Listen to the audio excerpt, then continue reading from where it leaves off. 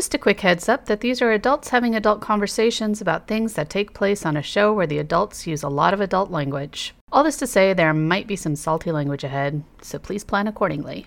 And though I believe that Ted Lasso will fail here and Richmond will suffer the embarrassment of relegation, I won't gloat when it happens, because I can't help but root for him.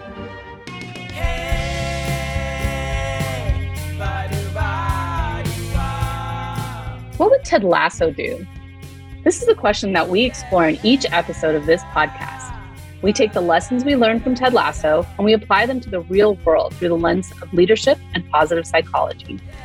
My name is Dimple Dabalia. And my name is Jeff Harry. And neither of us have ever recorded a podcast. But as Ted Lasso says, taking on a challenge is a lot like riding a horse. If you're comfortable while you're doing it, you're probably doing it wrong. We hope you enjoy this episode as much as we enjoyed making it, and that it helps you find new ways to believe.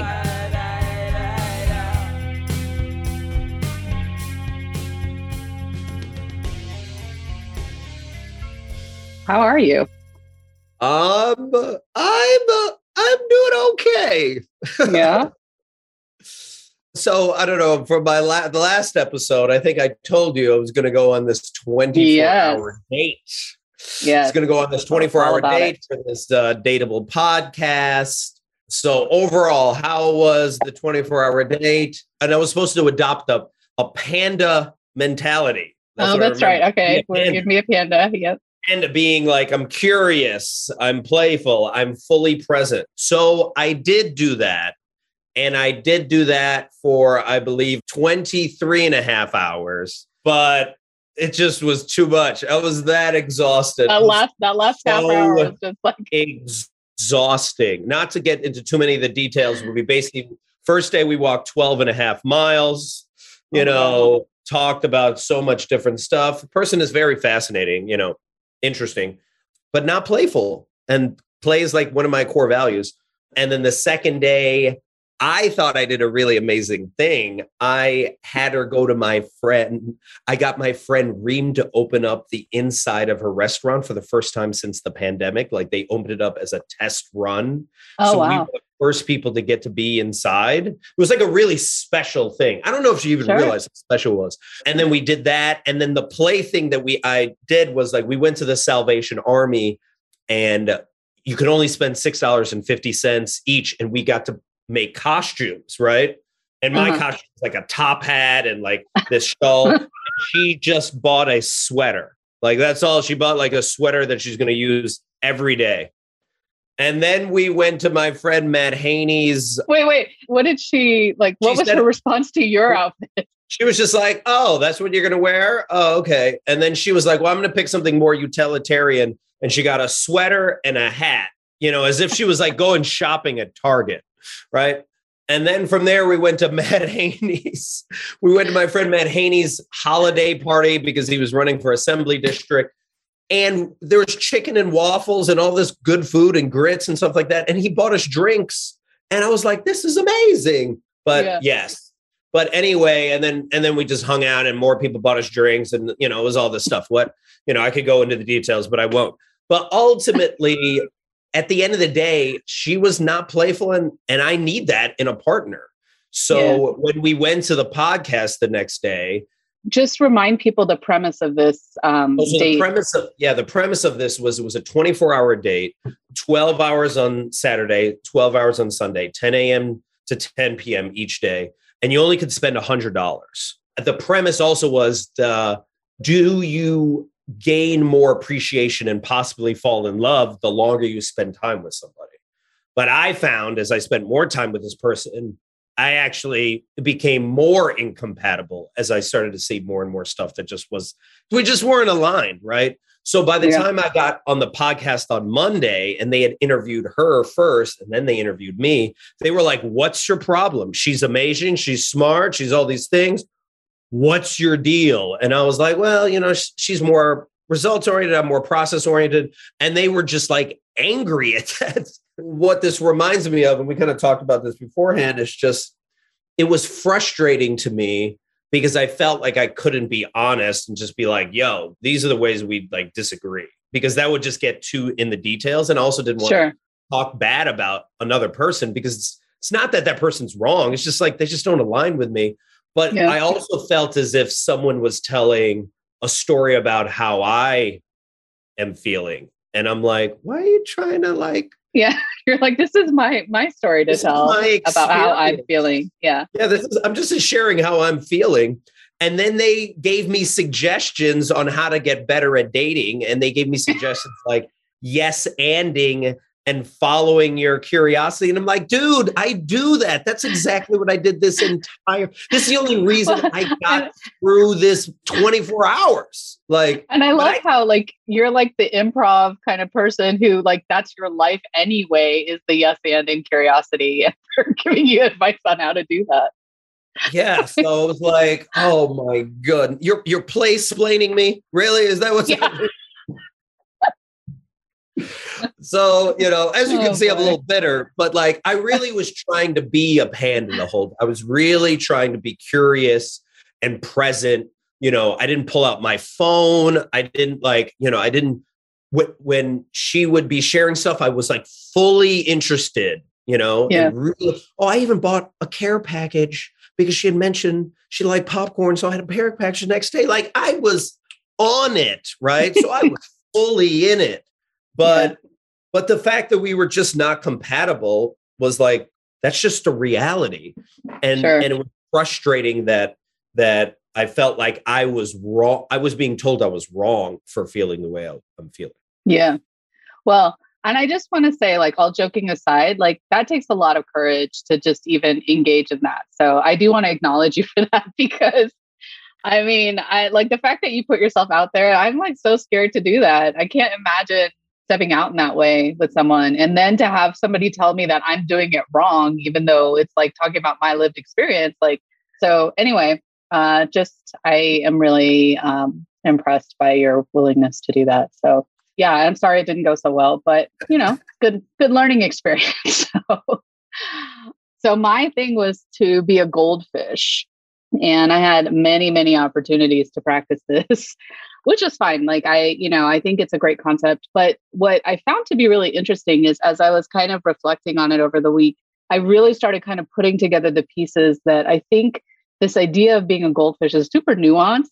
Like on the one hand, it feels like it's just about like, oh, just forget it and move on. But I think it's actually more about, or what I felt like it was about, was really about self-compassion.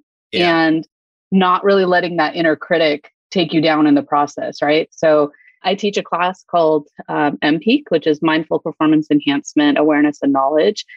And it's really like it explores the cross-section between mindfulness and performance. And so we talk about this a lot in the course. And, and it's this idea that like, if we're in any kind of a performance situation, we want to have that goldfish mentality, right? So that if you're an athlete and you mess up, like on the show, like where Sam, messed up, he was getting down on himself. And that's when Ted says that, just be a goldfish. Right.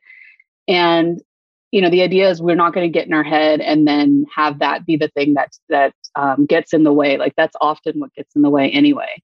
And so one of the first examples for me that came up was even just like right after we recorded last week, there was an example that I had given about something, and I just like kept replaying it in my head. And I was like, oh my God, like that was just such a stupid example. Like, why did you say that? And, people are just going to be so bored of this. They're not going to want to listen. Da, da, da. And so you can find yourself like reliving the past and getting stuck in the past. And then you start thinking about the future that hasn't even happened yet, where you're like, and so for me, it was like, oh my gosh, nobody's going to want to listen to this. Like, it's terrible.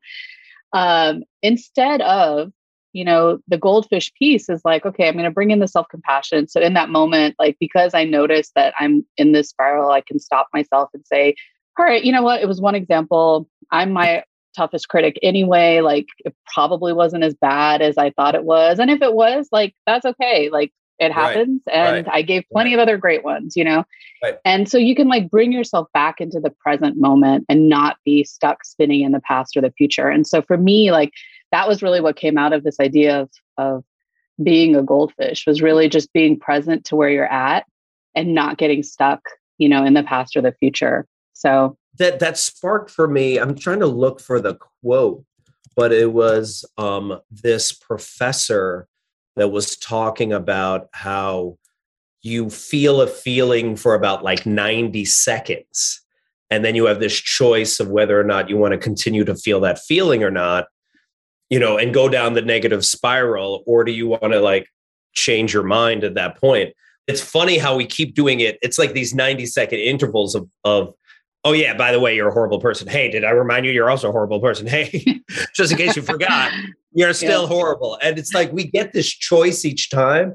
But at the time, we're so good at getting into the negative spiral. We've done it for so many years. It's so hard to catch yourself, right? Yeah. Yeah. So let's jump into this week. This is one of my favorite episodes, I think, of this season for a lot of reasons. So today we're talking about season 1, episode 3, Trent Crimm, The Independent. This was written by Jason Sudeikis, Bill Lawrence, and Brendan Hunt, and directed by Tom Marshall. A lot of big themes. So definitely leadership, right? So so many different styles of leadership, which we can dig into. Creating psychological safety was another one that I really tapped into. And then the other one that really came up for me was the power of kindness. And we talk about kindness in that realm of positive psychology, but there is really something very powerful about, and kind not being oh, you're a pushover or whatever, but kindness is really a superpower. And then obviously the bullying and the harassment, which was happening on 2 different levels, which I thought was interesting. So I don't know, what did you really notice? Well, I mean, just from the beginning, I thought it was really interesting, right? Ted walks into Rebecca's office. Now I remember their names. So I'm very happy. So Ted walks into her office. So am I. She's angry that the story has not run yet. Yet he brings her the cookies and she sniffs the cookies. She's like, I need these cookies. It's amazing because she, both wants to destroy him, but she also was now beginning to need him in a way, which is really interesting. And I think that is what's happening with each and every character throughout it, is each of them are oh, this guy is a waste. And also, now it's it's digging in. So I first found that to be fascinating. It was okay, he's starting to make inroads. I noticed that too, because there was 2 scenes, twice where he brought in the biscuits, and both time, it's just become such a normalized thing. And I was how many weeks have passed? But it's only been 2 weeks, because he says, in the scene with Beard, when they're talking about the strategy, he says, Crystal Palace kicked our booty last week. So that was, Crystal Palace was his first week. So it's only been 2 weeks, and he's already it's now become just the power of showing up and doing that. And it's just normalized now, where she's not even fighting him coming in anymore to give her the biscuit. It's expected. Yet at the beginning, she was just I never have time for this. She still is now saying she doesn't have time for this, but she's making time, which is really interesting. Yeah. She's now just planned this out as part of it. So I thought that was really powerful. And then I loved when they started taking Nate the Great's ideas. This is what every organization should do. And I won't go too far into it, but my friend Reem, go far.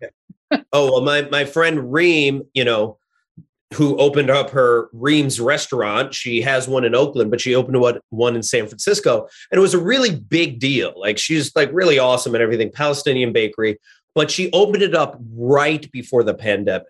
So it was open for a week or 2 weeks. And then the pandemic shut it down. So, but she asked her staff, what ideas can we do in order to keep this thing going? And she came up with so many ideas, because it really did not matter whether you were line staff, waiter, whatever. She was I want all the ideas. And I feel that what Nate the Great was, right? And then later on, when Trent was you're getting it from the kit guy, you're getting it from this person. He's yeah, why not? I'll take ideas from anywhere, because I don't know this game. So I'm going to respect whoever knows this game, regardless of title. And I was ooh, that is a really great lesson.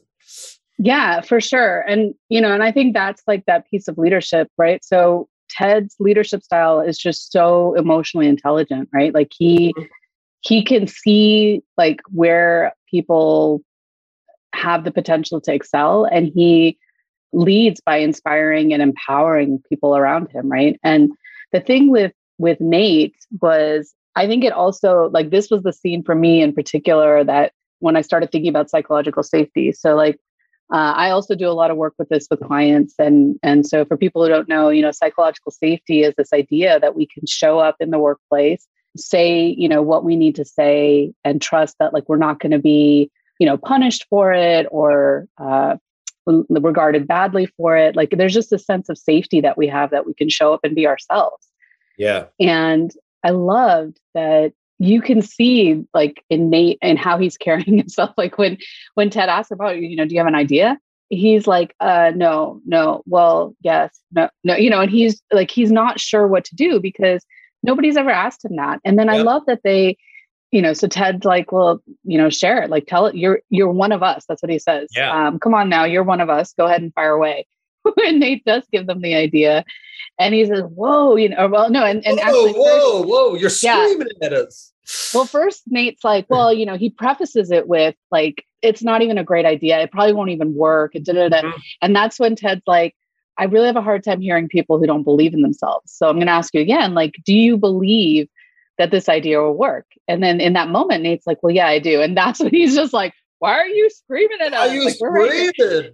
And I love how Beard just jumps. I love right? that. Yeah, I love that too. And how Beard just jumps right in. He doesn't miss a beat. Like he's on the floor. And then the other part of that, so right, like to me, it was like already he's like creating that space where he's letting Nate know, like, look, but he also he set realistic expectations because after Nate walks him through the plan, he like hands it to Beard. He's like, all right, let's try it. And Nate goes, you're going to use my play? And he doesn't say, yes, we are going to use it. He says, we're going to try it out. We're going to try it on. We're going to try exactly, it on. Right.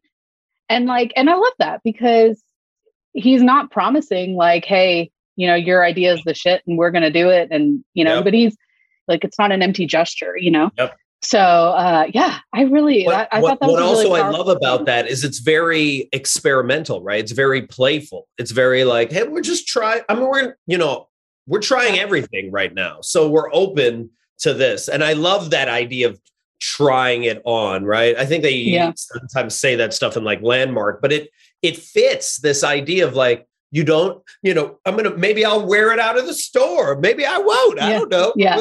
But they're having fun with it. And then when they actually put it out on the pitch and they see how much fun the team is having on it, again, the team is now trying it on and being like, does this fit us or not? And the only person that doesn't feel it fits is obviously the guy that's not getting the ball, Jamie, right? But then what I loved about that part, well, even before that, I love that part where then Ted challenges them all to run a race with him. And again, he's like, it's playful, but it's also competitive. And again, he's building rapport. It's only 2 weeks in, and he's already like, people are already getting a little bit more loose. Not that loose, but a little bit more loose. Yeah. And what I liked about that running scene also is like, it's not Ted just being like, you guys have to do this. You guys, he's in there with them, He's in it. I love it. Yeah. I love that kind of leadership too. I once had a boss who, it didn't matter how high up he had gotten. Like I still remember like we were overseas on a trip and, he was part of like this official delegation and all this stuff. And they were supposed to take a plane out to this refugee camp where we were going to be interviewing, which was probably like a 6 or 7 hour drive from Bangkok. Wow. And then that, like the high level official pulled out and all this stuff. And so the flight got canceled and everything. And so he was like, can I bum a ride with you guys? Like in our van, like that. And he like came with us and he like spent time with the team. And it was not like, this is like someone who's like 3 levels above us. It's like, he's one of us. He understands. Yep. And he would always like step in to like, if somebody needed help with an interview or if they needed help with fingerprinting or whatever, like he was always willing to just like step in and actually be a part of it. And I remember talking to him about it once and he said, well, look, like, how can I lead the people around me if I don't understand, the work that they're doing? And I just, that always stuck with me, you know? Exactly. And it's such a beautiful way to lead. In my opinion, it's the only way to lead. And what I mean by that is like that leader doesn't always need to be in the trenches, but that leader needs to know what it's like to be in the trenches. And that leader needs to know that they are not above it, right? And there's so many leaders now that are like, I'll never do the other jobs ever again, even for like an hour. And it's just like, well, then you don't stop telling people what to do. Stop giving advice on a job you did 10 years ago, because it doesn't even work that way anymore. And you're still trying to give advice. So it's like, And, you know, to what you said about like your friend who wanted like ideas from everyone, right? Like, and how Ted wants ideas from anyone, right? He says, I'm on the prowl for new ideas, right? And there's something like, if you think about as a leader, that's so much pressure to put on yourself to be like, I have to know everything. Yep. And yet so many leaders do that, right? Like they're the only ones who know everything. They're the only ones who can do it. And it's like, well, why wouldn't you rely on everyone around you? Because that's like, you know, in this case, like 30 additional brains as opposed to just one, or 30 additional like forms of creativity and ideas being expressed as opposed to just what's from my limited knowledge. And so it 100% makes a leader stronger, you know? But it's interesting where people start to feel threatened around that. Well, this is where it ties into, you know, like white supremacist male patriarchal like culture of work, right? Where you're taught that you're supposed to be an individual. You're taught you're supposed to know everything. You're taught that because you're at the top, you should know all the answers. And then you think, if I ask a Nate the Great, right, and he does give me a good advice, well, then maybe he's better than me, you know? So I'm not going to ask anybody, and I'm just going to do it all by myself, because that's what a leader is. And it's just like, yeah, that's the antiquated old version of leadership. I don't think that will survive in the future, in my opinion. I don't think it will either. But let's contrast that then, you know, so like Rebecca's style of leadership is just, it's toxic, right? So it's narcissistic. There's a lot of bullying, harassment. You know, he's constantly having to lie to her about where he is and what he's doing, you know, like he's like sitting on the thing, like he's been there for a while, like, you know, like he's lying. That's what happens in toxicity, right? Yeah, for sure. For sure. Yeah. And like, you just can't show up as yourself, you know, and then she just puts him down all the time. Like the things that she says to him. And I was going to say, when she says that he's equally proficient, when he says, I'm not a spy, Rebecca, and she's like, you're equally, you know, and he's, I'm just a director of football operations. She's like, yes. And equally proficient at both. And initially he's like, and then he's like, oh, you know, and it's hurtful. Well, even that, but also the fact that like he's lying and she knows he's lying. Like that's how toxic it is. And you've seen that so much in organizations where people are like, everyone knows everyone else is lying, but no one wants to point out the lie, or even the point. Like in Rebecca's case, she knows and she points it out.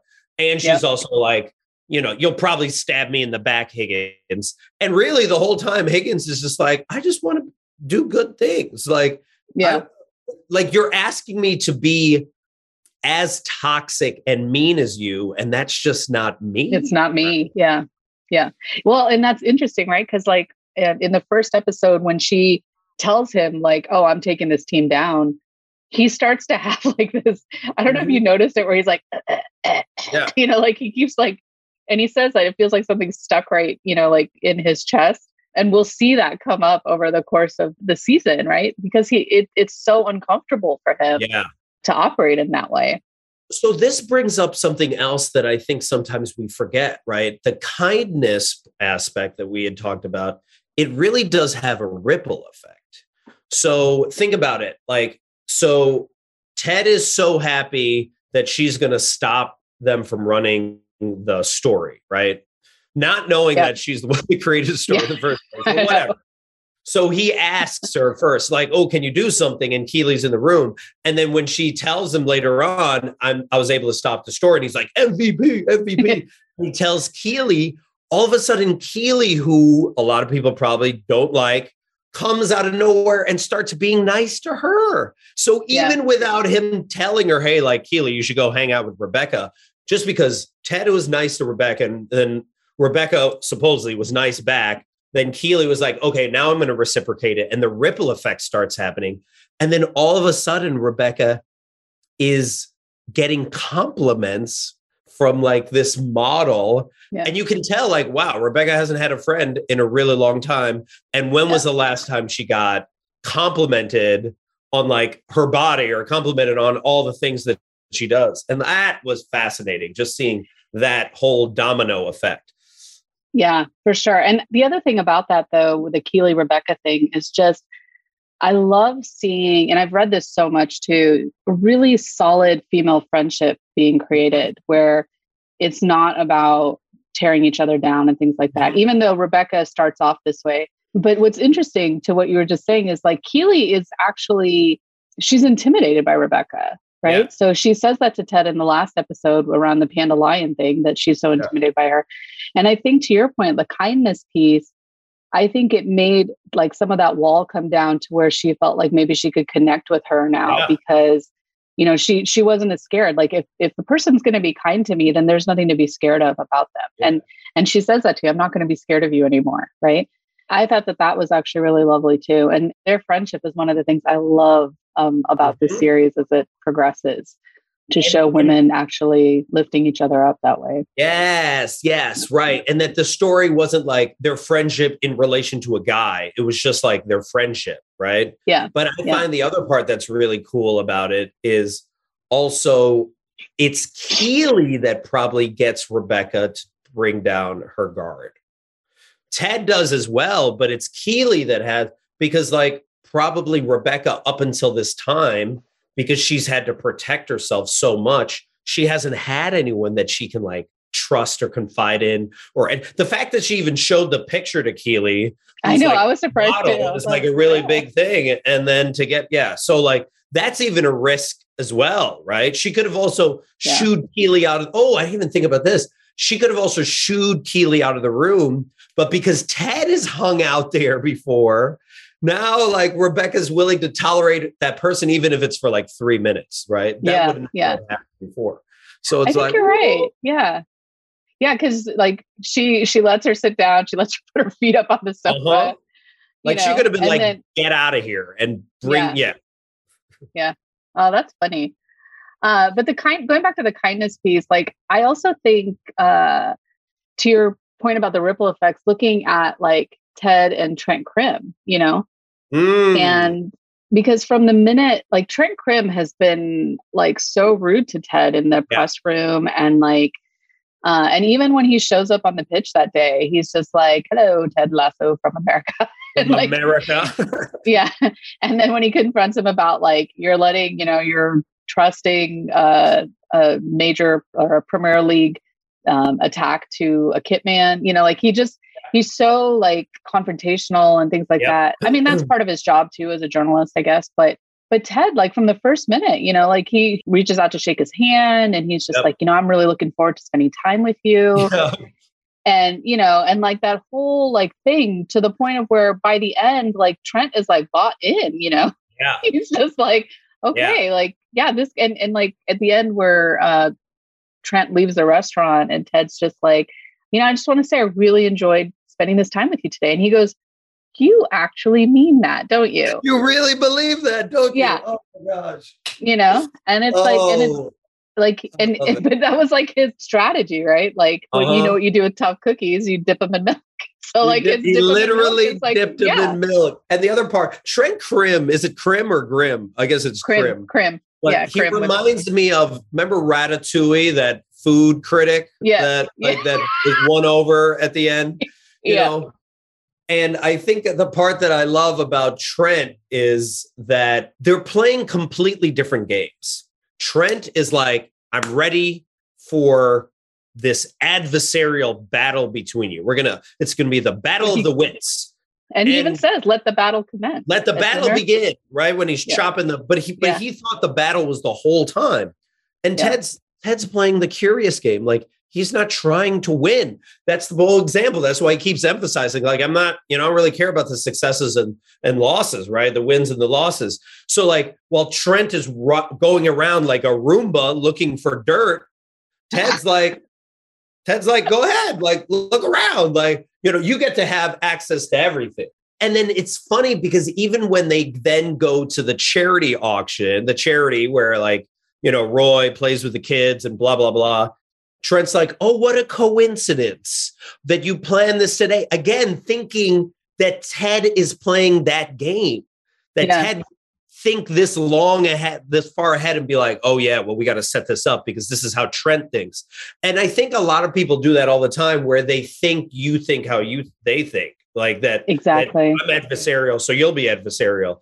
And by the end, Trent has realized his game is not really fun, and he actually enjoys Ted's game more. Yeah, yeah. Like, I don't want to berate this guy. Like, that's one of the best lines. What is the line that he says? Although I believe Ted Lasso will fail, I won't gloat when it happens because I can't help but root for him. Like, woo, like. That whole like montage at the end was beautiful. And the lines that really, in a business that celebrates ego, Ted reins us in. His coaching style is subtle. It never hits you over the head, slowly growing until you can no longer ignore its presence, whether that means allowing followers to become leaders. And then he goes on about the Indian food and stuff like that. But like, I mean, it sums it up perfectly, know? Yeah. And then to think outside of Trent, that whole idea of like giving out the books, right?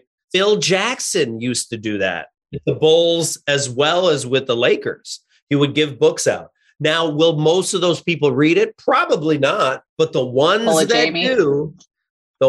that do, like, Jamie like tosses it, right? He's already shown he's not bought in. But the fact that Roy, even though he hates Ted, he's reading it to his niece, and then he's like, awesome. Yeah. He's like, this guy is having an effect on me. And you can see that Ted is having an effect on Roy from the beginning when Roy starts to mimic Ted. And it's like a really bad, like, I'm from Kansas, but it's digging into him. So from the beginning, you're like, okay, he's already having an effect, right? Because he's already, like, Roy's already pissed off. And when I thought this was one of my favorite parts is when Roy goes in to be like, are you going to do anything?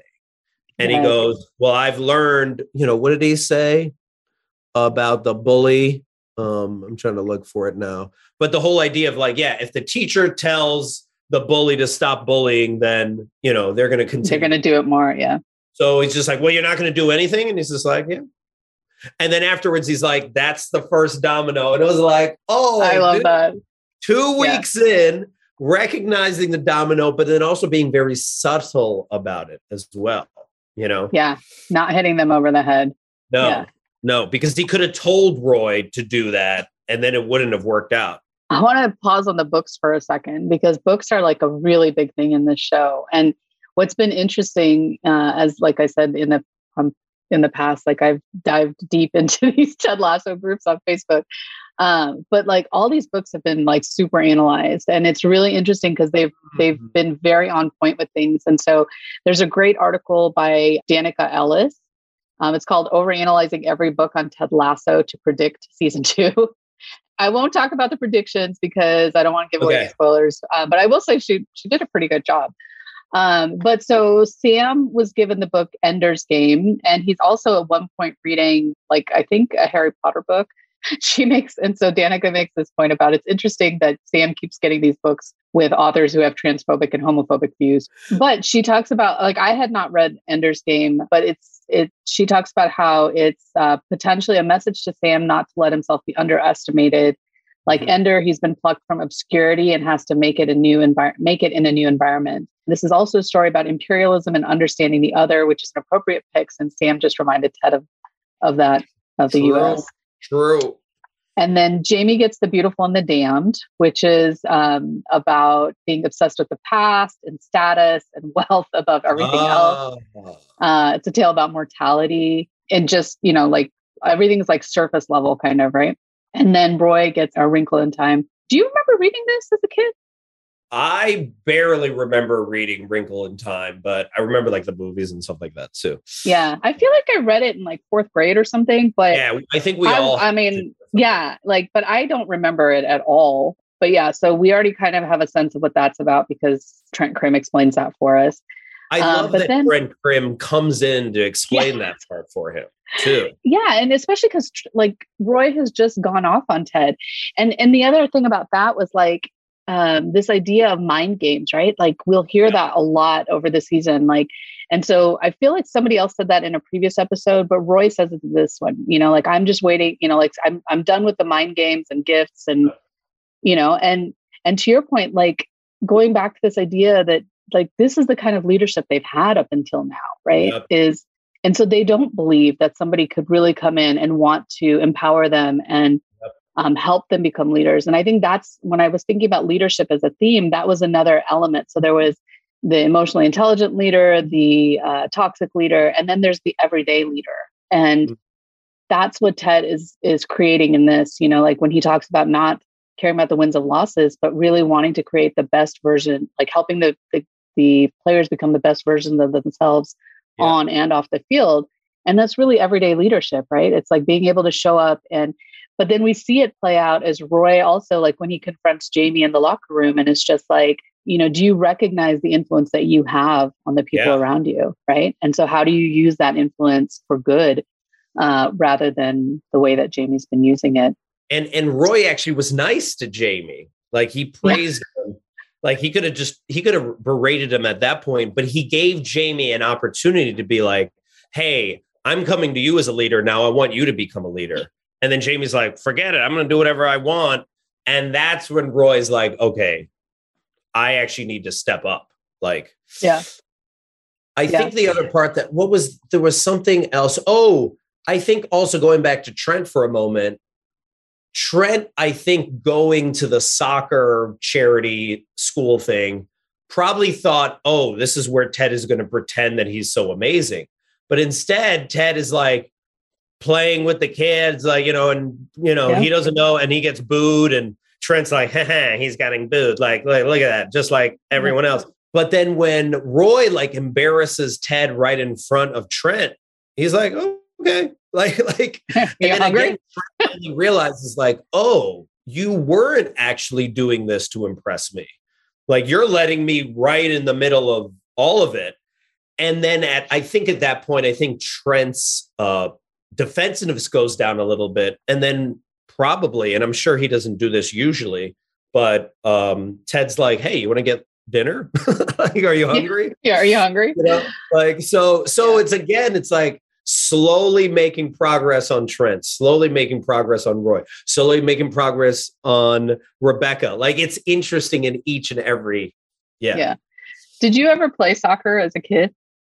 I played all the way through high school. So I played like when I was in elementary school, like on one of those like community teams or whatever. And this scene just makes me laugh so hard about the headers, right? So first of all, I think it's really cool that Roy gives positive feedback to every single person.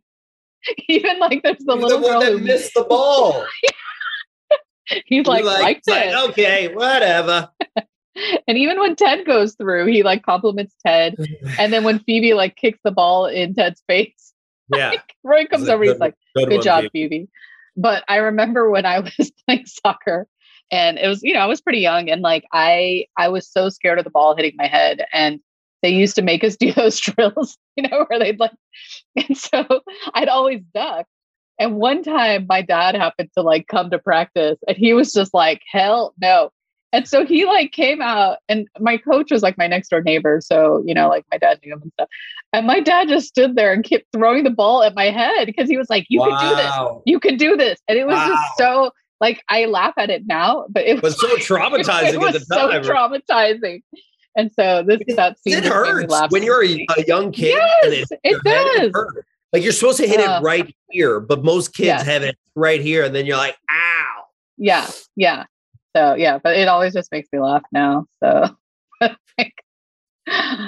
yeah, I love that. You were getting re-traumatized as you were watching the headers of both. Slightly. Yeah. Oh my goodness. Yeah. But I love that we see a different dimension of him too, though, right? Like that relationship that he has with his niece is just, it's so adorable. And the first time they're coming out onto the field, he's holding Phoebe's hand. He's got her with him. Yeah. As they're coming onto the field. And like, so you start to get a little bit of a like, oh, like this guy is not just like this gruff, whatever, like there's something there, you know? And so, yeah, I love seeing that. Something also interesting that I just like had a realization on is the power of follow through, the power of like following through on your word. When Ted goes to that guy's restaurant or the guy, you know, the driver's dad's Ollie. He's like, I say it to everybody. I don't actually mean it, or I don't actually believe anyone ever is going to do it. And it's fascinating that it actually comes through and follows through with it. I used to go to all these conferences. I would give out these ridiculous bow ties. I would give my business card. Describe for the person because they can't see it. So I have these I am wearing this Lego bow tie right now. And I used to, when I worked for the STEM organization, we had thousands of these Lego bow ties. So I'd bring them with me to conferences, but I also would say to people, hey, if you email me, I will give you one. And for every 10 business cards that I would give out to be like, hey, email me and I'll just mail you one for free, only one person would get back to me. Sometimes it was like 1 out of 20. Like it was amazing how much people didn't believe it was actually real. Yeah. So when you actually do follow through, when you actually like say you're going to do something and actually remember, because I was like, who is that guy? Oh yeah, that guy's from when they picked him up from the airport from 2 weeks ago. He still remembers that guy and also remembers his name. Like, come on, man. And then what was so interesting about like the whole hot food and like being like, give us whatever you want. It reminds me of, I don't know, that podcast where they eat like hot wings or whatever it is. Oh, yeah. But the eating of hot stuff disarms Trent. He can't even start to fight him and ask him all these questions because he's like, I just can't do this. Like, I just can't. His question is like so destroyed. Question just like gets destroyed. And then he's just like, I think we're done. Like the whole battle that I was supposed to have with you, I'm just not going to have this battle, you know? So it's again, like all this. Yeah. And also now they were in it together because now they're both trying to eat that hot stuff and just try to tolerate it. And then Trent's like, I'm out. But that also is a shared experience between them two. So I found it interesting. Yeah, no, I really like that. So I want to shift and talk about the other thing that I noticed was like and obviously like it was a big part of this episode was the bullying piece. So there was like the bullying that was happening in the locker room. And I feel like there's a part of it where like, there's like parallel tracks. Like there's all the stuff that happens in the locker room, not just bullying wise, but leadership wise. And then there's the parallel track of what's happening like with Ted and Rebecca and like the higher level, you know? And I was thinking about that in terms of an organization too, because, right? Like what you see happening at your leadership level is what ends up coming down into, you know, the workforce or whatever. So in this case, the team. And I mean, I don't know that they've seen Rebecca treat Higgins that way, but I feel like they have to, right? Because like we don't see it on screen, but like the fact that she says stuff to him in the hallways and stuff like that, people are around, right? And so like she as the leader has like been setting that tone. Yeah. And now you've got Ted coming in and setting a completely different tone. And so you see the locker room start to split that way too, right? Because now you've got like Roy starting to like follow into that piece.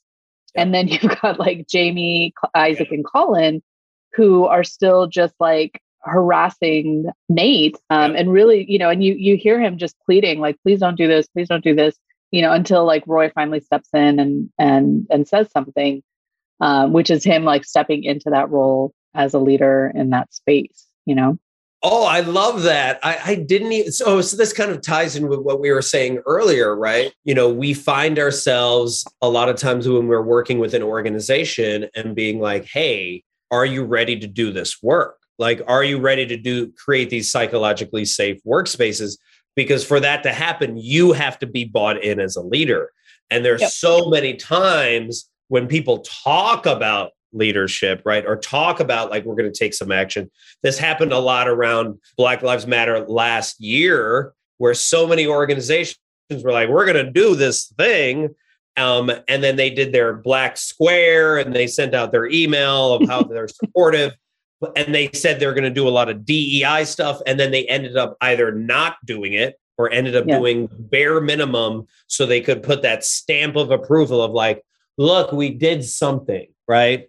And I think we really have to ask ourselves, you know, in organizations, are we really willing to do the work, right? Are we or do our actions actually represent our values? And if they're not, what are you doing to actually change that? Yeah. And having the courage to step into that, right? So as we see like Ted's influence start to spread because he has the courage to stand up, even, and we've talked about this now, like letting things kind of roll off his back. And I don't think, you know, like, I think, again, it's very nuanced. It's not like he's a pushover and just like, he knows what's happening. He's watching what's happening. Like that, you know, that scene from last time where like, you know, Jamie's doing whatever he's doing. He sees it in the mirror as he's walking away, you know, and so he sees what's happening and he knows that, but he also knows that he doesn't have to, again, this idea of being subtle about how you're doing it. He doesn't have to be in Jamie's face yelling at him like, hey, you know, I saw you do that. But, you know, he doesn't have to do that because he knows that what he's doing is going to have those ripple effects. And so as we start to see his influence start to spread at that leadership level, we see that happening in the locker room as well, where we start to see that bonding start happening amongst the team where they have each other's backs and ultimately they have his back. And I just think that it's really, really powerful. And I think it's a great example of how, you know, in a lot of these toxic workplaces where it has been a culture of bullying and harassment and other things, it's not a lost cause, you know, like, you can change things. But to your point, like leaders have to be open and willing to do the hard work. And I agree. Like, I think on the DEIA front, I do a lot of work on this front too. And it is often very performative. And I'm not saying that, you know, I think people don't know what they don't know. And that's part of the problem is like, they think they're doing the right thing, but they don't realize like, oh, this is not actually going to make a huge shift, or maybe I'm actually doing some more damage, you know? Yeah. So that's the other piece of it though, is like, you have to be willing to do that introspection first and then work with other people and that kind of thing. But yeah, I don't know. I just think that it's like, this show is so interesting on the leadership front. So interesting. Yeah. I also think of just the small gestures of what you said earlier, right? Like, how many small gestures does Ted do to show that he has people's back, right? The countless gestures he does for Nate, right? The gesture he does for Sam before the game, the birthday before the game, and then after, right? Yeah. The gestures he's done for Roy, the gestures he's done for Keely, heck, even the gestures he's done for Higgins and Rebecca. So he's constantly doing all these things and he's being very patient. Like, again, I can't imagine it's only 2 weeks in, right? Yeah. You wouldn't think someone would have this much effect after 2 weeks, but yeah, he's being really patient and also not like open to whatever is going to play out. Like, I don't think Ted is very fixated on like, you know, he could never have planned for Nate to help them with the offense, but because he's curious, he opens up the opportunity for that, right? He probably could never plan that Sam would be shooting because, frankly, Sam is a fullback. Sam is on defense, so he shouldn't even be moving. I mean, according, you know, when I would play soccer, he's really shouldn't even be meeting up there because then he puts the defense at a liability. But the fact that he's coming out of nowhere is such a weird, interesting way of like running that offense. So there's so many things that he's curious and open to trying. And that curiosity and the letting go of results, right? The playing, that gives him so much more freedom that a lot of people can't poke holes in his plan because he's like, oh, okay, fine. I'm going to move over here. I'm going to move over here. Like, he's not fixated on a certain outcome. Meanwhile, Rebecca is so fixated on the outcome. The outcome is like, I need to destroy this team. Destroy this team. How do I destroy the team? And none of it's working out her way because the article was supposed to come out. It didn't come out, right? You know, they were supposed to be fighting. There's not fighting. Like, Trent Crimm was supposed to destroy Lasso. He didn't destroy him. She's like, like that fixated on one result. What I say this all the time, expectations are the thief of joy. She's constantly being robbed of joy or robbed of her win because she has such very specific outcomes that she needs to reach. Yeah. And I think you're right. And like, I love, I say this to leaders all the time about curiosity being like the number one tool we have in our toolbox as leaders, because for this exact thing, that if you can adapt using curiosity and you just have no idea, like you don't know what you don't know. And, there's all these people around you who have had these life experiences and other things that have such different perspectives, and they can bring so much to this conversation. If you are so caught up in, like you said, like the result, or just like it's my way or the highway, like you're missing out on so much, on everything, all the fun, all of the opportunities, all of that. Yeah. Yeah. So woo, I agree. This is an amazing episode, especially because Trent writes that letter the same way like Ratatouille, where the guy's like writing it about like the rat. Like, I didn't think I'd be won over, but now I am won over. It's entirely possible that that's like an Easter egg, because like they've done a lot of that where they bring in little, like they make references to things. So it's very possible. It's been a while since I've seen Ratatouille, but I know that they've referenced that clip is so it has this similar. It has the same energy. It has such the same energy. Okay. Yeah, because they've referenced Ratatouille in other parts of the show though. So I bet you're right. I bet you're right. What lesson are you taking this week to try to? Oh, that's a good question. What lesson? I don't know yet. You go first because I have to think. I know. I was like, I didn't really think about this one. I think I'm gonna go with kindness. I don't think I'm a mean person or anything like that, but I think we can all stand to be a little bit kinder. And so I think I'm gonna test that out this week in just every situation to see like how I can be just a little more kinder in each situation. Ooh, I love that. I might have mentioned this before, but Elizabeth Gilbert would talk a lot about how when she walks into the room, she wants to be love in the room. And I was like, oh, I want to be play in the room. But like, yeah, that's so fascinating to think like, okay, when I walk into this room, I can be kindness in the room, and what actually happens because of this.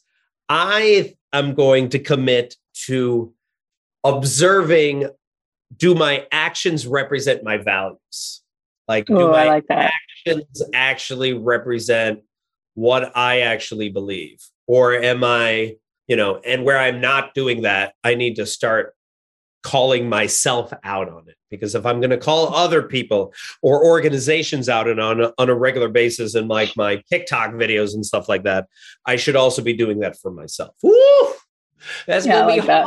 It's going to be hard. My actions represent my values, or my actions represent, or even saying do my actions represent my words, and vice versa. All right. Well, I can't wait to hear how that actually turns out, which we will talk about next week when we look at episode 4. All right. We're already at episode 4.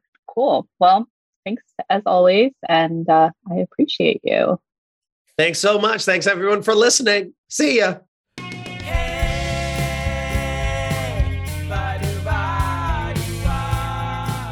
Thanks so much for listening to What Would Ted Lasso Do? If you got any nuggets of Ted Lasso wisdom from this episode, try them out in your life and let us know what happens at WWTLD Podcast on Twitter, Instagram, or at our website, www.tldpodcast.com, where you'll also find a full transcript of the show. We love hearing what other Ted Heads took away from the episode, or details or perspectives that we might have missed. And if you do like the show, please subscribe and head on over to Apple Podcasts and leave us a 5-star rating. It all helps. We don't know exactly why, but it does. So in the spirit of believing in hope, believing in believe, please help us out. And thank you to Podify and Sam Davidson for producing our show, to Kajal Dabalia for our visuals and graphics, and to Kenzie Slatow for our theme song. And most of all, thank you to all of you for listening. Ted Lasso could simply just be another show to binge watch, or if we challenge ourselves to consistently ask the question, what would Ted Lasso do? It could change the trajectory of your life. It has for us. So join us again next time as we explore another episode and ask ourselves, what would Ted Lasso do?